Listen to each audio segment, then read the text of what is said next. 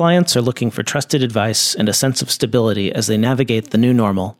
And by using Bill.com, accounting firms can free up more time for valuable strategic advisory services by helping clients shift their accounts payable process online. Stay tuned to hear more from our sponsor, Bill.com, later in the episode.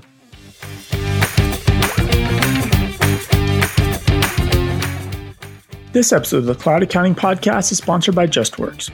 JustWorks is a combination of simple software and expert support. With JustWorks, your clients get automated payroll, access to affordable benefits, HR tools, and employee regulation compliance, all in one place. Should you, your clients, or their employees ever have any questions about benefits or payroll, you can just call JustWorks. The round-the-clock support team is standing by with dedicated support just for accountants. JustWorks is simple and fast. It has an easy-to-use dashboard, integrations with QuickBooks and Xero, and additional automated tools to serve the modern workforce.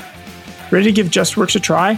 For a limited time, Cloud Accounting Podcast listeners can get 2 free months of JustWorks service. Head over to cloudaccountingpodcast.promo/JustWorks. That is cloudaccountingpodcast.promo/JUSTWORKS.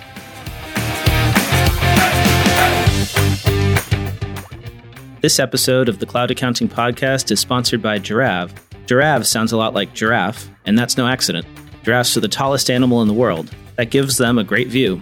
Our goal at Giraffe is to give you a similarly great view of what's going on with your business. We do that by helping you understand where your business has been, and most importantly, predict where it's going.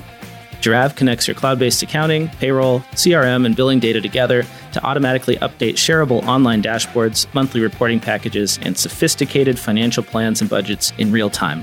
Learn how accounting firms are using Giraffe to deliver connected insight, strategize growth, and help their clients make more profitable decisions. Visit giraffe.com and start your 30-day free trial. That's JIRAV.com. See farther with Giraffe.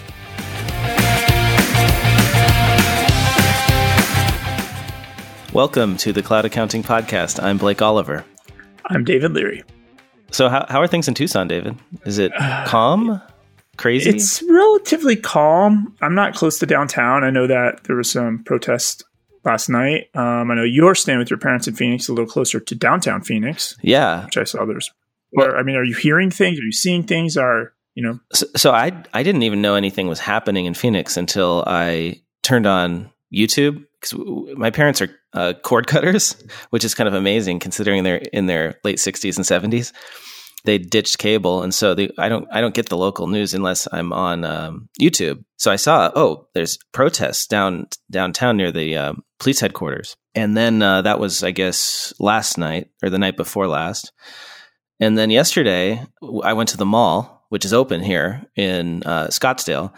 I was getting like a Play-Doh set for my son, and I was kind of surprised at how many people were not even trying to social distance. There's a giant line of people waiting to get into the Louis Vuitton store. And I'm just thinking to myself, wow, this is really unnecessary.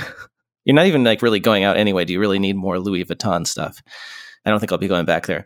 But then last night I was, watching the news, and that mall was getting looted. They looted the Apple store. They looted Urban Outfitters.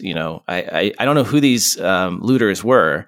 But you know who it is? It's that jackass from YouTube, that Logan Paul guy, who that guy is trying to videotape and pump up his YouTube channel. So he just shows up. He's worth like $17 million.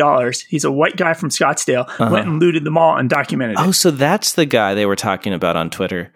Wow. Yeah. So obviously there's a ton of racial issues here that are really important that need to be addressed. And that is legitimate. Police brutality, all this stuff. But then I feel like there is an element of this where it's just people that want to go out and loot. Because there was a protest at downtown in Phoenix, which I think that was like the legit protest. And then there were just these people looting the mall in Scottsdale. And and I think that's a good example of that, because the march to go from downtown Phoenix to that mall in Scottsdale in 100-degree heat at 10 p.m. at night, probably it's not the protest marching to the mall. No, it wasn't right. protesters. Yeah. I think it was just people taking advantage of the situation. I mean, I don't know. I wasn't there, but that's what it feels like. But why would you be looting Urban Outfitters if you're trying to protest? Yeah. And things are messy. The country's in pain. And I actually was walking the dog this morning. I was like, how do we even do a show today? Right. And I was just thinking, at some level, it's important that we do the show, right? Like when the country's in chaos, like we need to be watching. And I saw somebody on Twitter just like, COVID vanished, PPP has vanished, right? And like when the country's in chaos, like this is when the IRS, the SBA, government passes laws and they pass bills and they do things that nobody notices. And, at some other level, I like step back and think about like tax policy in this country dictates social policy. And so like accountants and bookkeepers, what's happening right now, we have says in, we influence, we're going to feel the effects of this. Even at the level, there'll probably be some bill in a protest riot damage bill or something in small businesses, so which will have tax implications. So this is going to affect all of us, and to not do the show doesn't make a lot of sense. Well, and I think that the media is portraying this as about one thing, which is police brutality and the specific instance with Floyd. I wonder how much of the protests and the anger is not just that, but also the whole situation right now, being in lockdown for months, the economic impact of losing your job, which has overwhelmingly hit minority communities and disadvantaged communities. And that all ties together, right? It's not just one thing. It's this whole situation that's been brewing for months and months and years. And it's a tinderbox, right? That's gone off because, maybe that isn't the best word, but it's just this pressure's been there. And then on top of that, you lop in the fact that the pandemic and COVID is affecting minorities more. Yeah. Like it's just, right. It's like the perfect storm to where like something was probably going to happen anyways. Like you could start feeling it in the air, right? I don't know. It's hard to fully digest. It's really, I've seen even on some of the Facebook groups, like even accountants are being a little snotty to each other. Like the people are trying to have discussions about this, and people are definitely forging their lines in the sand of what side of this they fall on. Yeah. Well, to me, the crazy thing was, since we're in the cloud here, Twitter putting warnings on Trump's tweets and then flat out, blocking one from view. You had to click through to see it for glorifying violence. Like that is amazing that happened. People have been criticizing the social media companies for years for not doing this. Now Twitter does it. They take a stand. They do it. And then Mark Zuckerberg says, no, Facebook is not going to do that. And it's like this showdown now with Trump and the executive order, that's not actually going to do anything because he doesn't have the power to do it. But yeah, it's nuts right now. Somebody was comparing this to, the summer of 1968 or something. Yeah, election year leading up to the conventions. Yeah. Yeah. Well, anyway, there was some good news related to COVID-19, the pandemic, in terms of the government response, which is that the House passed a bill to address some of the issues with the Paycheck Protection Program. This was, as reported in the Wall Street Journal, it's a bipartisan bill that passed 417-1 on Thursday. And the bill, which still has to get passed by the Senate and signed by the president, would reduce the level of the funds that have to be used on payroll from 75% to 60%, and would also give borrowers up to 24 weeks to use the funds, up from the 8 set in the initial bill passed in March, and extends the deadline to rehire workers to December 31st. I'm starting to firmly believe that the march towards just rubber stamping all PPP forgiveness is going to happen. Like there'll be this bill this week, and we'll probably see another bill 2 weeks from now. It's the only thing that makes sense, right? What they're doing is they're wasting small businesses' time every time they change this. They're wasting accountants and bookkeepers' time. And now there's a whole different crisis on the table, right? Where are they going to really pay any attention to PPP now? And they're going to have to just get this off their plate. And the only way to do that is to just, if you're under 2 million, we assume that the banks vetted you out. They're going to rubber stamp it. I truly believe that's going to happen. I don't have any proof. I think it's just a march. We're just marching towards it. I think that's going to happen simply because of the lack of resources to process approval applications. Like there's just no way that the SBA is going to do this, and they're not really requiring the banks to do it. So like they just don't have the manpower to audit even a tiny fraction. So maybe that's all they'll do is do a tiny fraction. The rest will all just get automatically approved, or they'll approve them conditionally and then reserve the right to go back and audit years later. Maybe they'll do it then, because you're supposed to save the paperwork for 6 years, and they could theoretically come back and disallow it after the fact. I don't know. So it's a good thing. I think they should go further, though. You said this at the very beginning of all the stimulus. You brought up this idea by economists that the best thing to do is just to give people money and attach very few strings to it. Yep. Like that was one of the lessons that we learned last time in the Great Recession. And even reducing the payroll requirement from 75% to 60% is not enough. There should be no payroll requirement. This should just be money to small businesses. It should be small business stimulus. Don't attach these requirements to it. And the small businesses will figure out how to spend it.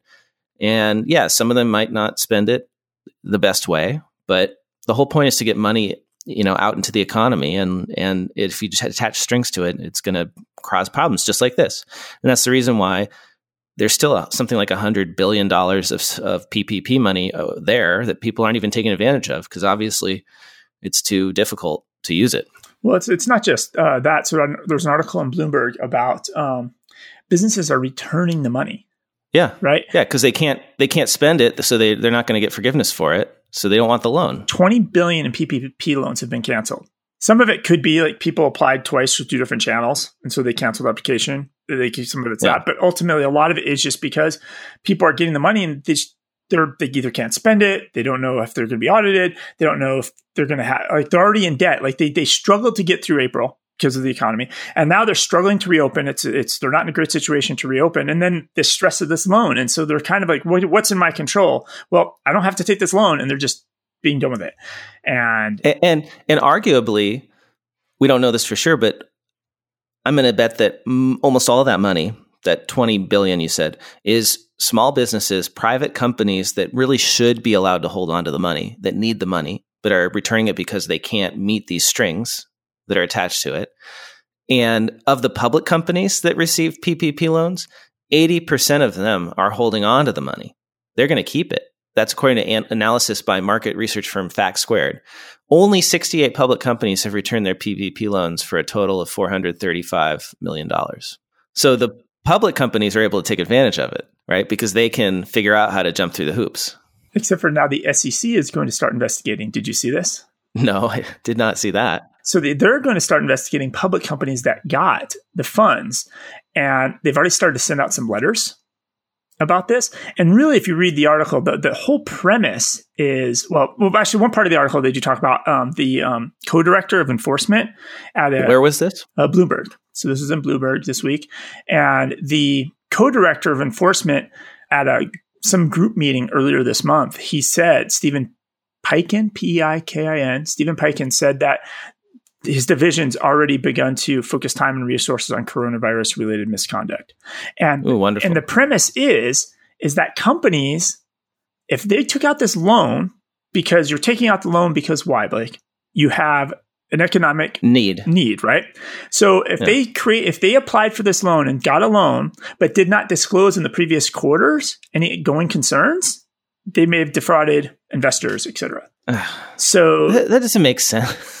That doesn't make sense because to be a going concern, there has to be a question as to whether or not you'll be able to survive for the next 12 months.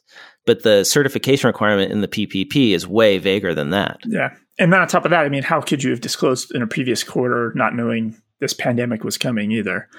Yeah, exactly. That's ridiculous. What a waste of resources. You want to know another government screw up in regard to this whole stimulus PPP thing? It's one of your favorite people, David, Betsy DeVos. This is the education secretary, who is very controversial. Right. I just want to so you're going to tie the PPP loan and government all the way back to the education secretary? Well, so part of the CARES Act law, I think this was in the CARES Act, might have been in the one before it. The legislation suspended wage garnishments and other involuntary collections on federal student loans until September 30th. But the Education Department, or Department of Education, has been garnishing people's stimulus payments to pay their federal student loans despite that. And now there's a class action lawsuit against Betsy DeVos for illegally seizing millions of dollars in tax refunds. One of the plaintiffs, Corey Cole, a graduate of Heritage College in Lakeside, Colorado, said she received a Treasury notice in April saying her and her husband's entire $7,000 federal tax refund was seized. Oh, so this was not the stimulus payments. This is tax refunds. But the legislation related to those stimulus payments also suspended wage garnishments and other involuntary collections on federal student loans. Well, they've been having problems with the federal student loans and the educational department. They had breaks for teachers put in that. And I think this goes back to like 2008, 2009, breaks for teachers. And then they basically pulled back on it and just said, sorry, no, you got to pay your loans now, even though these people went and got a degree to become a teacher. And they've had messes, and it's been going on for a while with that. I don't know. So I don't know what else. I wanted to point people to a really great resource that I've been using over the last few weeks. My old firm, Armanino, they do a ton of business intelligence. They have a whole consulting arm around business intelligence and setting up people on like Power BI and all that stuff. And one of the cool marketing / helpful things that they have done is create a COVID recovery tracker. You can access this. The link will be in the show notes. And it is like this really cool dashboard where you can see state by state the 3-day moving average, 7-day moving average, and 14-day moving average of cases in each state. And you can drill down to the county level, which is really hard. It's hard to find data that's consolidated at a county level. So if I, for instance, can go to Arizona and then I can view counties and I can click specifically down into Maricopa County where I am right now. And I can see that the 7-day versus 14-day moving average is up 1.4% as of today. This is for actually COVID cases. Confirmed cases. Yeah. So, and of course, cases are not necessarily the perfect measure of what's going on because cases might go up because they're just testing more. It's hard to know. That's at least the argument of Maricopa County right now. It would be great if they also had hospitalizations, but just even this at a county level is really interesting to see. I don't want to turn us to talking about COVID, like the way it spread, et cetera. But I think the data, and as you drill down to those county levels, I heard a stat this week about how in the Midwest, if a county has a meat packing facility, their numbers are 5x higher than a county that doesn't. Because people are crammed together in production lines. It's cold, dry air close together, and it's repeated. And so, but the interesting thing is now we're seeing like deeper data per county and deeper data per all the people that were on this city bus, the people that sat by windows that were open, they didn't get it. So data is really coming out very accurate about COVID now, which means we're getting understandings, right? Who knows what it's going to change and move forward, but we're getting much better data and much better understanding of it going forward. But you were going to talk about some PPP fraud? Yeah, so there's more PPP insanity. So there's fraud. So last week we talked about the guy who set up some fake businesses. So now we have a Washington man. He's a 35-year-old Washington State resident. Biok Zhang, he's a software engineer. He tried to do this crime multiple times, so obviously he got caught. One of those instances, he asked for a sum of $1.5 million for a PPP loan. He created a fictitious technology company and fictitious employees. And here's the genius part, or not genius part. He applied and got a real EIN number a week before, then attempted to use that EIN number to get the loan. That's kind of a giveaway there. Because that tells me you probably didn't have any employees prior to getting this in. So it's just, yeah. I mean, they're catching the people that are really doing blatant frauds. Right. There's always going to be some they won't catch, but it feels like, the frauds are getting caught.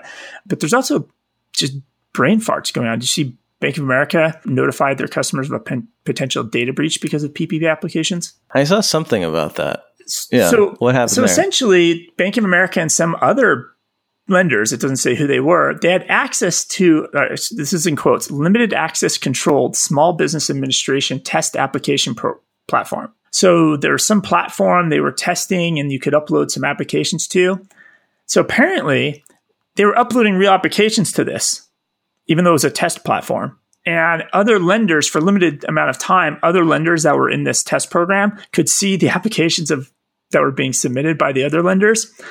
But the fact that they weren't just making up fake loans to test this test environment is bizarro to me. That's just lazy. Yeah. At least it was only other lenders who could see this, right? Yes. So, at least they say that, right? They're insisting that. So my story isn't about fraud, but it's about creative accounting in public companies related to COVID-19. There's a new non-GAAP metric that is gaining popularity. David, are you familiar with the term EBITDA? Please redefine for me. Earnings before interest, taxes, depreciation, and amortization.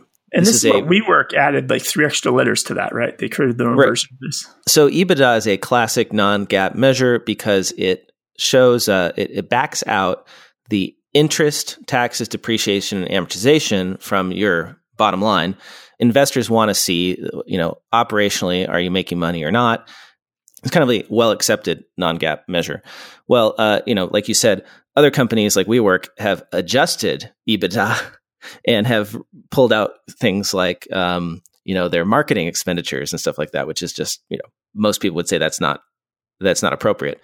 Well, there's a new term. We're calling it EBITDAC. So it's earnings before interest, taxes, depreciation, amortization, and coronavirus. And I heard rumors about this starting to happen in Europe a couple weeks ago, and now it has hit reports of public companies in the United States, specifically Uber. Uber is now reporting non-GAAP metric. They report adjusted EBITDA. And in March, Uber made further adjustments to both of their adjusted EBITDA metrics to pull out $19 million or add back $19 million of, quote, payments for financial assistance to drivers personally impacted by COVID-19. So it increased adjusted EBITDA by $24 million to remove those relief payments to drivers, along with the costs of personal protective equipment given to drivers. So EBITDAC is a real thing. And this is just going to see more of this, because you said you saw this coming out of Europe. I guess it may be appropriate if coronavirus is a short-term thing that's only going to last one quarter, but we all know that I think most of us realize that it's going to take longer than that now, right? A survey of CFOs done by Deloitte called CFO Signals, this is an ongoing survey that they do, finds that CFOs don't expect that near normal operating levels will resume until next year. Specifically, can't even see, I got to enlarge this, I can't see it. Yeah, so back in April, many more CFOs were expecting that near normal operations would resume in 2020. And now only 6% of CFOs think that normal operations will resume in Q3. 16% think that it will resume in Q4. 21% think that normal operations will resume in Q1 of 2021. And a full 39% feel that normal operations will not resume until the second quarter of 2021 or later. So majority of CFOs think it'll be either Q1 or Q2 or even later than that. So your point of view on this then is because this is really just going to be ongoing, it doesn't make sense to call it out separately anymore. It's something that every single person is basically, every business is affected by this. Like it doesn't it's not, I think, special to an individual business. Yeah. So it's misleading to try and pull that out because they're probably going to be spending that money for at least a year. So anyway, one of the regulators in Europe was warning companies about using this metric. And I think we'll see probably some of that happening here in the United States. Sandy Peters is the head of the CFA Institute in New York. And she said, quote, "People will get creative telling their story, and our message is to be cautious of the creativity."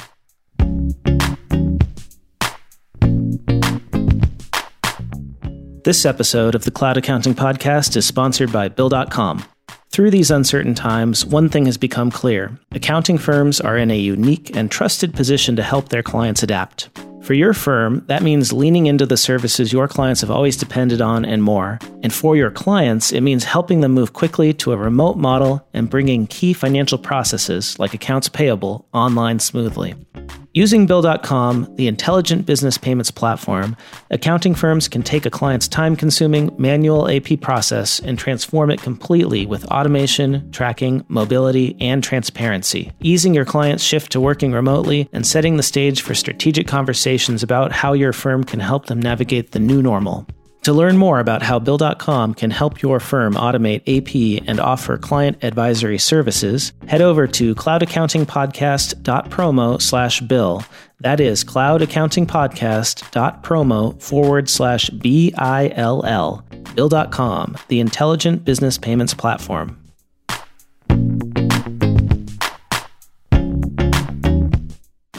What do you want to talk about next? I have one small piece of app news that you'd be very excited about if you want to jump over there.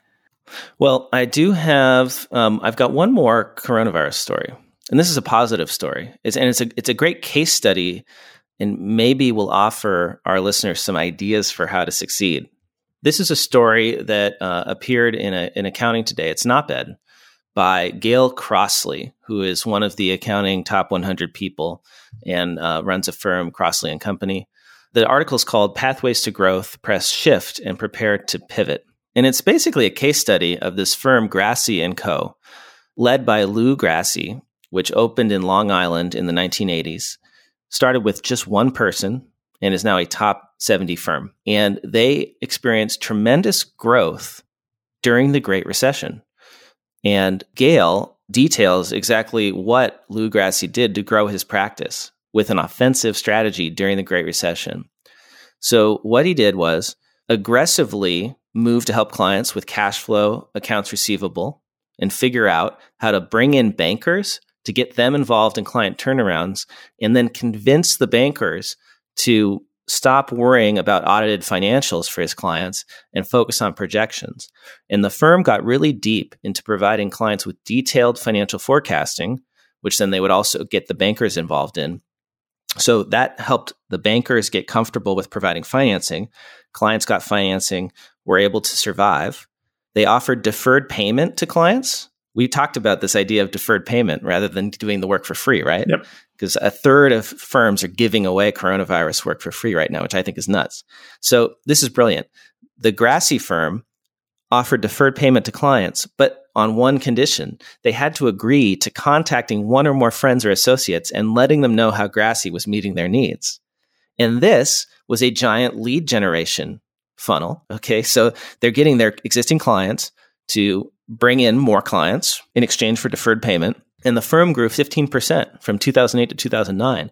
And that has been the normal amount of growth ever since. So that way that the work you're giving away for free is now genuinely a marketing expense, because in order to give that work away for free, you're basically doing a barter and saying, hey, you need to refer me one client. And they weren't even giving it away for free. They're just deferring payment until the economy improves, right? Which could be a while, granted. But that was a huge marketing tool for them. And I really like the bit about financial forecasting. One other thing they did was they used these forecasts to internally rank risk for clients. So they had a way to see all their clients and figure out which ones were in the most trouble, and then triage those needing the most assistance. And this is a great quote from the story. Lou recalls talking with one distraught business owner who was not a Grassi client, but who was concerned about his company's future in 2008. When Lou asked what his current firm advised, the owner responded, "I don't know. I haven't heard from them." That told Lou everything he needed to know about the need to be present and solution-driven. The business switched to Grassi and remains a loyal client. And that makes me think of that other stat that we talked about in a previous episode about how many firms have not even reached out to their clients to talk about COVID-19 or talk about the coronavirus situation. So a huge opportunity, right, to talk to all these folks who are not getting helped and then convert them into your clients. So these examples are techniques this firm used during the 2008 crisis. Mm-hmm. So I have an article from Jason Statz. It's Stats with 2 A's. He's a JStats CPA on Twitter. So he caught my eye about 2 weeks ago because he's automatically creating a PPP forgiveness report by using Airtable, and he automated some data and movement. And he caught my eye on Twitter. He's just talking about it. Anyways, he wound up writing a blog post called "How We Pre-Build 100% of Our PPP Work and Still Sleep at Night." And he really gives like an outline and a template on a way for firms to handle this billing for PPP, because we talked about last week, you're not getting the agency fee. What do you do? And really break it down into 3 things. You need to create a product. So you have to take your service and make it become a product, a sales channel, and you need a way to drive clients to the sales channel. And so he has this nice little outline of you have to create a calculator, or this report could be the delivery, right? It could be a delivery phone call, right? You just have to take your service and turn it into a product. And they talks about, a sales channel. Is it a sign-up link on your website, a single page landing page? And he gets into specifics, some tools he's used to build this out. And then he even gets into very advanced tactics with using Practice Ignition combined with Zapier right? And some templates, doing mass emails, and then, drive them to your sales channel, do a webinar, a mass email. But then the nice thing is he gets into a little bit about the fears and answers questions. I feel bad for billing for anything. I'm afraid I'll overcommit myself. I don't have confidence or my technical skills to do a webinar. What will I do if they extend the PPP? What about agent fees? So he really gives a little bit of a template on how to handle this, and then really how to overcome those fears. So that'll be in the show notes. It's worth checking out. It's a good article. Well, we've talked about layoffs, and one of the big four is now formally doing mass layoffs. Deloitte has announced that they are going to lay off 5% of their staff firm-wide, and 1.5% of the workforce is either going to get furloughed or have their work hours reduced with reduced pay. So 6.5% layoffs plus furloughs. So that's about 5,000 people at Deloitte that are going to lose their jobs or have their hours cut back. And that fits with the layoffs that I've seen percentage-wise, in surveys of the profession. So we're not hurting as much as some places, right? Where what national unemployment is, last time I checked, 15%. And in California, it's like 25%. So accounting is doing much better than everywhere else. But, I would expect during the Great Recession, unemployment in accounting was, there were, I think 10% of people lost their jobs. So I would not be surprised if we lost 10% of jobs in the end during this crisis. I mean, I've talked to some firms that are from that firm size 50 to 200, and then even smaller firms. And I have not gotten any vibe that they've laid off anybody. It's really just like the big, gigantic firms. And you said they laid off 5% of their staff, right? So they just announced. So I'm guessing they probably have 20% of bloat at Deloitte. So they probably can still get the same amount of work done with 95% of the staff they had before. But I'm not seeing a lot of smaller firms. I'm seeing the opposite. I'm seeing as the smaller the firm is, I'm seeing people hire. I'm seeing accounting and bookkeeping firms post ads and hire during this time. Well, you know why? Because you're talking to cloud firms that are well positioned to grow during the crisis. Good point. And why? Because they have already figured out remote work. Here's something interesting that may actually relate to that Deloitte layoffs figure. You said that Deloitte can lay off people because they'll just make their current people work harder. Well, they may not even have to make them work harder, because apparently people who work from home, professionals who have started working from home that used to work in the office, are working more hours. 54% of people at accounting firms say that they are working more hours since quarantine started. And it's because they're working at home, and there's no division between being at the office and being at home now. This is a survey from Fishbowl that was reported in Going Concern. They surveyed 16,000 professionals across a variety of industries. I'm just talking about the accounting data. Over half, 54%, are working more hours since quarantine started because they're working at home. And you wonder, though, are people okay with that? Would they prefer to go back to the office, or would they like to stay home? Do you have a guess on this, David? Is it divided between people who have kids at home versus people that don't have kids at home? It doesn't divide that way, but 59% said yes, they would work from home permanently if their firm allowed it. So even though people are, half of people are working more hours, almost 60% would continue to work from home permanently if their firm allowed it. The amount they're working extra is something like 1 to 10 hours per week extra, which makes actually a lot of sense, because that's kind of the amount of time a lot of people are commuting every day. Instead of commuting, you're just logging on and starting work right away. So it proves that whole idea that remote work is more productive. I think we're going to see a noticeable difference in people in these surveys come fall when schools reopen and kids go back to school, because you're going to be working from home. You're already a little bit more productive than you were working in the office. And by the time fall gets here, you're going to be a lot better at working from home. And now you take out this, it is a weight, right? You're having your kids at home and you're trying to work at home is a weight. It's so hard. And so now you take all these people working from home and you just cut that weight. How productive are people going to be? And tech is leading the way. Twitter told employees back in May that they could work from home permanently. Facebook has announced that they're going to shift things so that over the next decade, half of its 45,000 employees will be able to work from home all the time. Shopify is going to let most employees work remotely in the future. LinkedIn in the past month has seen a 28% increase in remote job postings and a 42% increase in searches for remote or work from home. And that's according to the Wall Street Journal, an article called "For Many, Remote Work is Becoming Permanent in Wake of Coronavirus." And I can see this. I mean, even let's take something very inside baseball here, right? I'm here in Tucson, Arizona. Intuit has their big, huge call center here. They do all the accountant support, but it's closed. Essentially, this call center is closed and everybody's working from home. And I haven't heard any, Intuit just keeps chugging along. I haven't heard any rumors or rumblings of, people can't get the support they want. I've not heard accountants complaining support has dropped or the level of support I would get. Any complaints against Intuit about this. So you're right. Like, people are going to question, like, do you need a building? Do you need desks? Can you have people work at home? I mean, it's pretty clear that it hasn't impacted things drastically, as much as people maybe thought in the last decade fighting the idea of working from home. And there's a big question, too, as to what this means for big cities. Are people going to flee the big cities?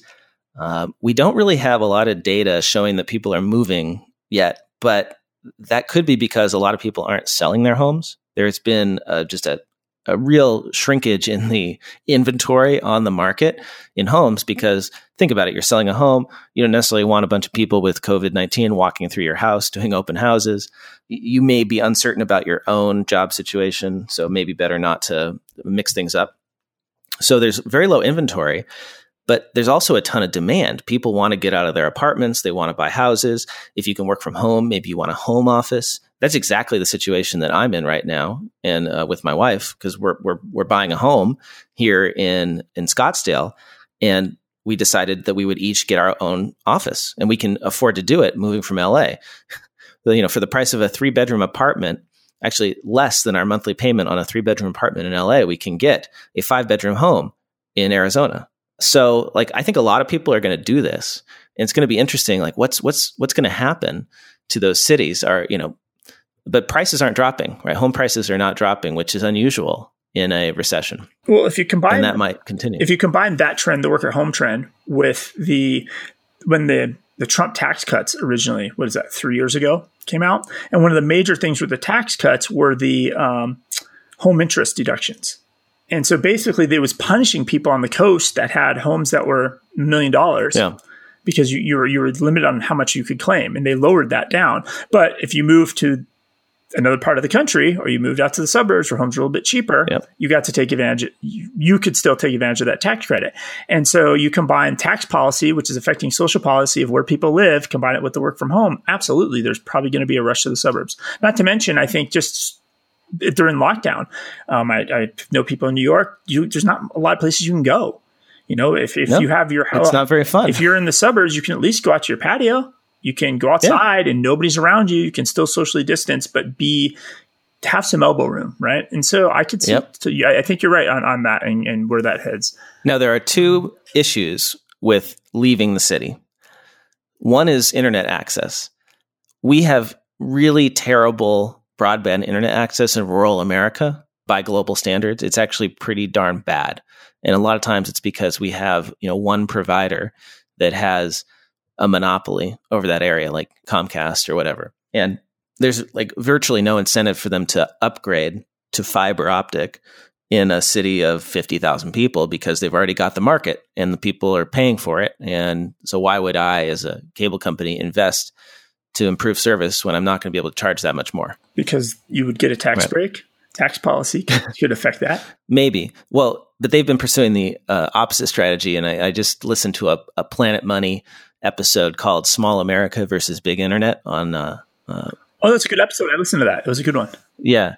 So it's about a town, I forget the name of the town, in North Carolina, I believe, about 50,000 people, that decided to build its own fiber optic internet because they couldn't convince the cable company to do it. And then the way that the cable companies responded was to lobby the state legislature to pass a law to prevent local governments from building their own fiber optic networks and creating a utility essentially out of internet access. So that's going to be a big challenge. This one city was able to get an exemption. So they still have and operate their own, gigabit Ethernet service, which is very successful and has actually made the city kind of an oasis, a place you can move and live in a small town. Well, it's a small city, 50,000 people, and still, have the ability to get high-speed internet. But yeah, like that's preventing a lot of the movement out, I think. And we have to figure out how to overcome that. But if people move to work remote, that's going to create additional demand, which maybe companies will invest in the infrastructure once the demand's there. Yeah. And there's something like 24, maybe 20 states that have passed these laws. So maybe that, will get undone as a result of that, the pressure. The other problem with people working from home, which is happening right now, especially in places where people live in one state and work in another one, like in the New York area, is the state tax nexus problem of people working from home. Like all these states on the East Coast, like New Jersey, New York, Connecticut, have reciprocal arrangements where they've worked out deals where people only have to pay taxes in one state. If you live in New Jersey but you work in New York, you pay your taxes in New York, or you pay it where you live. I don't remember how exactly it works, but that way you don't have to file 2 state tax returns. But the problem right now is you've got people who normally work in New York who now are working in New Jersey at their house, or in Connecticut at their house, but the company has an office in New York, and that's where it's headquartered. Or my situation, right? Like my company is headquartered in California. I was living there, but now I'm in Arizona, so we had to change my tax residency. And, I don't know what that's going to do for the company. So it's creating lots of issues for both companies and potentially employees. Well, I can tell you right now, because my wife has a rental house in California. And just because of that, we have to file a California return every single year. And California wants to know how many days we visited the state of California, and they adjusted off of that. So you're going to have fun do your taxes in the state of California on this, because you're right. States don't have any type of agreement. So it's a land grab of getting every dollar and squeezing you for every minute you spent in that state. And so you're gonna have fun doing your taxes with California this year. Well, and that's a pain, right? The state tax nexus, the internet access. But what is really nice, David, is the ability to not wear pants while you're working. And we actually have data on this. Thank you to Going Concern for reporting another Fishbowl survey. Apparently, 1 in 10 professionals are video conferencing in their underwear. Have you ever done this? Have you ever been guilty of it? No, I just show up. I just, whatever I'm wearing, I don't even care. I show up, no brushing teeth, no comb in the hair. I just get on the call. So apparently men are 3 times more likely than women to report going pantsless on Zoom, with men coming in at 14% versus 5% for women. 3%, though, are still putting on a suit to video chat. That is kind of crazy. 75% of respondents are putting on some kind of pants, even if those are PJs. Half of women responded that they have stopped wearing makeup completely, where on the men's side, about 30% have given up shaving. All right, so just so I'm hearing these numbers correctly. So I'm on a Zoom call, and there's 7 men in this one Zoom call. One of those 7 will not be wearing pants? Is this the stat? On average, yes. On average. Wow. So every Zoom call you're in, somebody's not wearing pants, basically, if it's a group chat or a group call. Potentially. Amazing. Yeah. Well, and then since that's the average, that means sometimes you're in a meeting and like 6 of the 7 may not be wearing pants. And actually, what's more likely is that at least, if you're on a call with 10 people, about 4 of them have started drinking already, because 42% of employees say they drink while working from home, according to another Fishbowl survey, as reported in Going Concern. Well, if you use a Zoom background, you keep the drink further enough back, it goes behind the virtual background, and nobody can see your drink. Right. Nobody can see your drink. So I have some exciting app news for you, Blake. Super exciting app news. All right. And it's just for you, ultimately. Let's do it. So remember, I don't know, like 2 years ago, you got your little Apple credit card.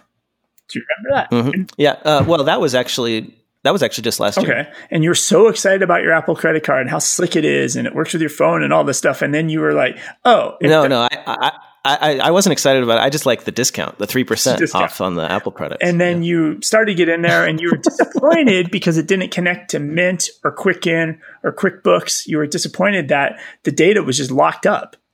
Yeah. Yes, that's just ridiculous. So, like, there's no statements. Apple quietly. So this was on a website called Appleosophy. So think like philosophy, but put the word Apple in the middle of the word. So this article came out. The new iOS 13.5. They snuck in a little feature. If you have the Apple credit card, it now can export to Quicken Financial Exchange, the QFX file, and a QuickBooks QBO file. So there's no bank feed integration yet. Hey. But you can manually download the two file types. And the best part of this article is the artwork that this person went and selected. It's essentially the Quicken logo, which Intuit doesn't even own anymore, right? The Quicken logo from 12 years ago and the QuickBooks logo from 12 years ago. So congratulations, Apple. In 2020, halfway through 2020, you basically now support the file formats of QuickBooks and Quicken from a decade plus ago. Like we're in the world of bank feeds, and they're just now adding this to their credit card feed. So that's great. I thought that was interesting. I have to do one other thing about the AICPA if you want to jump to that. But I have some app news. Okay. So now you can set up and manage time off in T-Sheets. I guess they did not have this feature before. Let me dig into the article and see how this works. Really? Yes. Okay. So now account administrators can set up time off codes and accruals. Admins and managers can enter time off in bulk. Admins and managers can approve or deny team members' time off requests. And depending on the account settings, team members can enter time off or they can request time off. In both options, team members will see the number of hours they are predicted to have on the date for the time off. And that's actually a really neat feature that you don't see in every single time tracking app or timesheets app, is the ability to predict time off in the future. Because a lot of times you have to schedule this stuff months out. Yeah, and I'm still surprised, like, as you think about, Intuit's payroll products, right? And they're now offering, the ability to get health insurance through that. And they do offer a little bit of workers' comp situation through there, right? That T-Sheets just isn't rolled in as part of that as a big, what do you call those big employer benefits? PEOs, right? Yeah. Like that where basically it's payroll and everything else you need for your employee relationship. Because Intuit kind of has it in a bunch of pieces, but it's like you have to subscribe to everything separately. It's very disjointed. And like, I'm surprised they haven't pulled this together into one package where you get all this functionality like time off requests and holidays and insurance and all the benefit stuff all rolled together into one complete package. Because I think they even work with Guideline 401k. You can get 401k now through it. So it's very disjointed, though. I'm surprised it's not all rolled together. Yeah, I wouldn't be surprised if they eventually come up with a per employee all-inclusive type deal. That seems like it would be appealing. I got one other app update for you. This is a fundraising round from something I've never heard about. It's an app called Stacken, STACKIN apostrophe, Stacken, like you're stacking bills. They have raised $12.6 million in a Series B to help millennials navigate the crowded fintech space. So this app, apparently, it helps you via text message learn how to handle your money by helping you figure out what apps to use. Should you use Robinhood, Stash, Public, Acorns, or Truebill? How do you save money? How much should you save? What kind of 401k should you set up? And they do this all via text messaging. And they find customers advertising on platforms like TikTok, Snapchat, and Instagram. This TechCrunch article that I'm reading says to think of Stacken as a more friendly and less nerdy robo-advisor that sends you advice on how to save and from time to time recommends an app that you might enjoy in the fintech space. So basically it's like NerdWallet, but via text messages. NerdWallet for millennials and Gen Zers. Yeah. All right, it'd be an interesting one to watch. So it's kind of amazing to me that they're basically just a text messaging advisor that refers you to other apps, has raised $12.6 million in a Series B to basically just do that. They don't have their own investment platform or anything. And they don't even have their own platform. It's an advertising model. They're just providing a service for these fintech companies that are now taking gigantic rounds. They need to spend that money on advertising, so they're going to get their piece of the startup cycle. So they just pay keeps Stacken. going. Yeah, they pay Stacken, and Stacken's paying Facebook and TikTok and all the other platforms to advertise. It's that startup cycle. This money, it's kind of right. The ecosystem.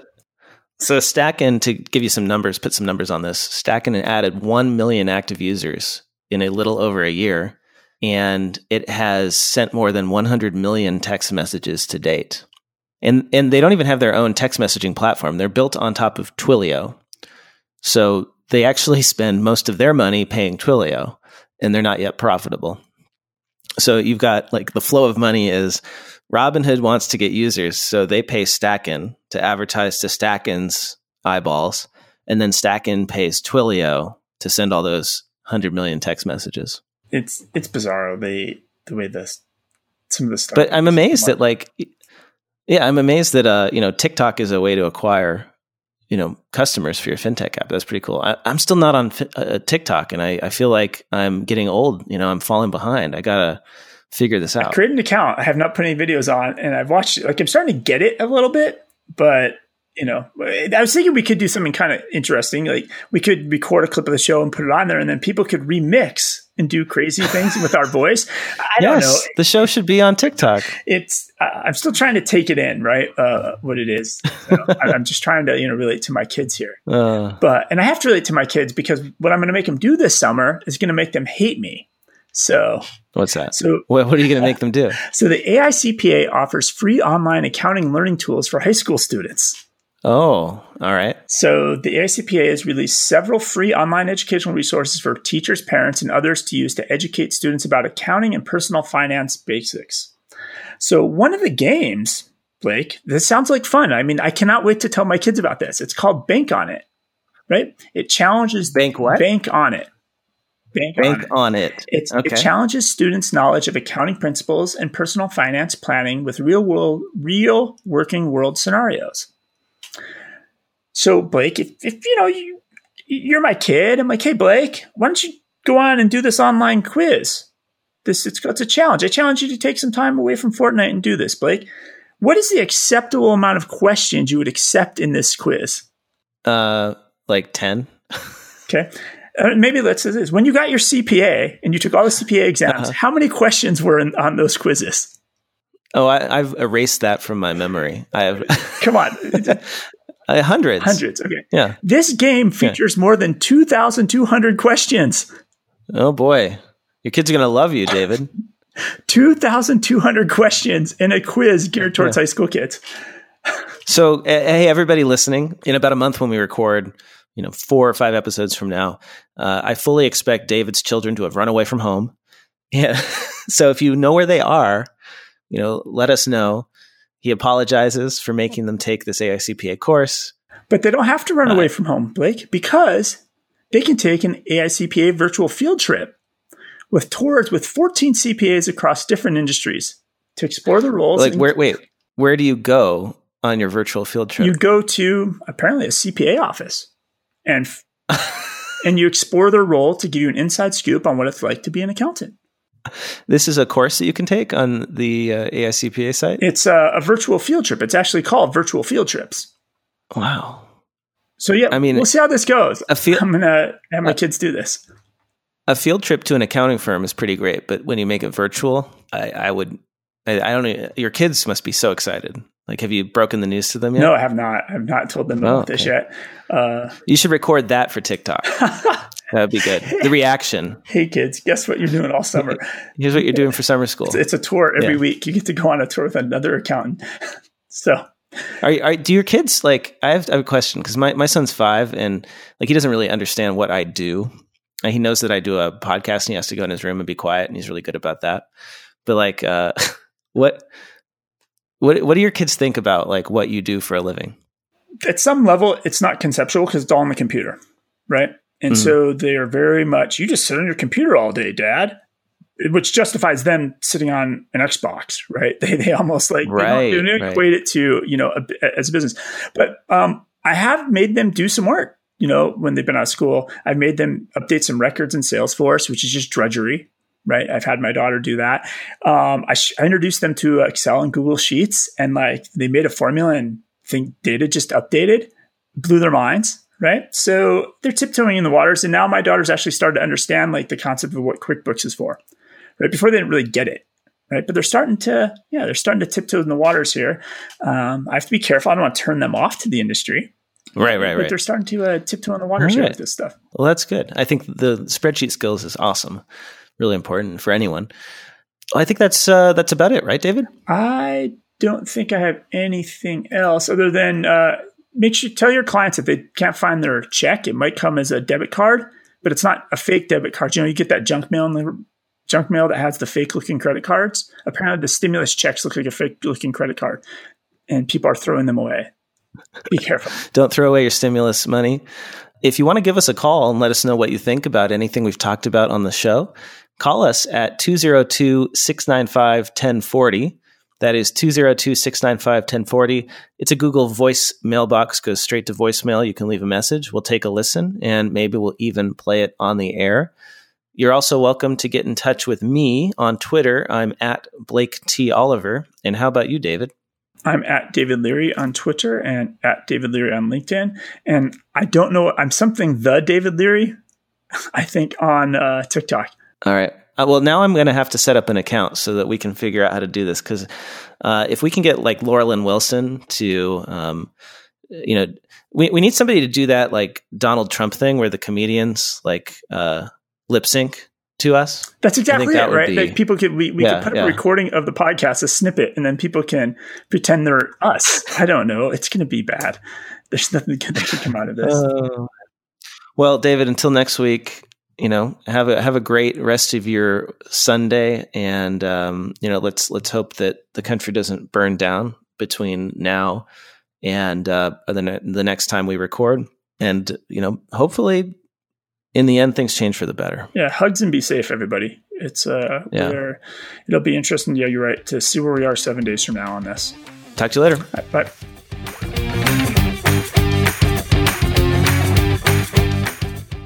Time for the classifieds. Did you know that in response to the COVID-19 situation that you can now take your Microsoft Excel certification from home? Want to learn how? You can by joining Steve Chase's Excel Bootcamp. His summer classes run Monday through Fridays from 3 p.m. to 4:30 p.m. Central Time. Register online at sequentiasolutions.com/bootcamp. For only $150, if you mention the Cloud Accounting Podcast referred to you, you'll receive an extra $30 off. High school students are highly encouraged to sign up, and you can find the link in the show notes.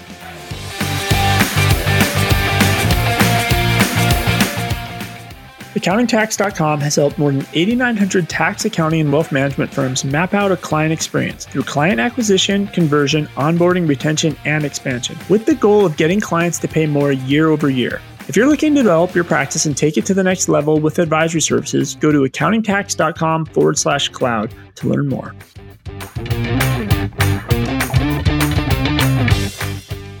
Still sending spreadsheets of unclassified expenses to clients?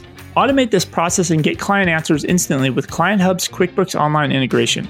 This feature was described as one that only an accountant would have come up with, as it solves a real big pain point. Client Hub is a modern client portal designed for cloud accounting firms. Get started today with a free trial at clienthub.app and enter promo code CAP25 for 25% off your first 3 months.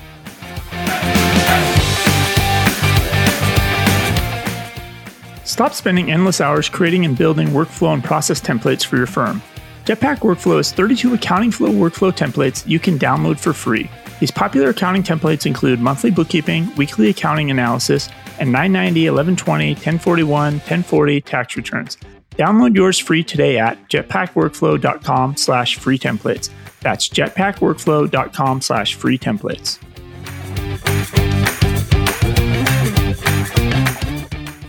Want to get the word out about your newsletter, webinar, party, Facebook group, podcast, ebook, job posting, or that fancy Excel macro you just created? Why not let the listeners of the Cloud Accounting Podcast know by running a classified ad? Hit the show notes for the link to get more info, and be sure to check out our special stimulus pricing of 4 episodes for just $100.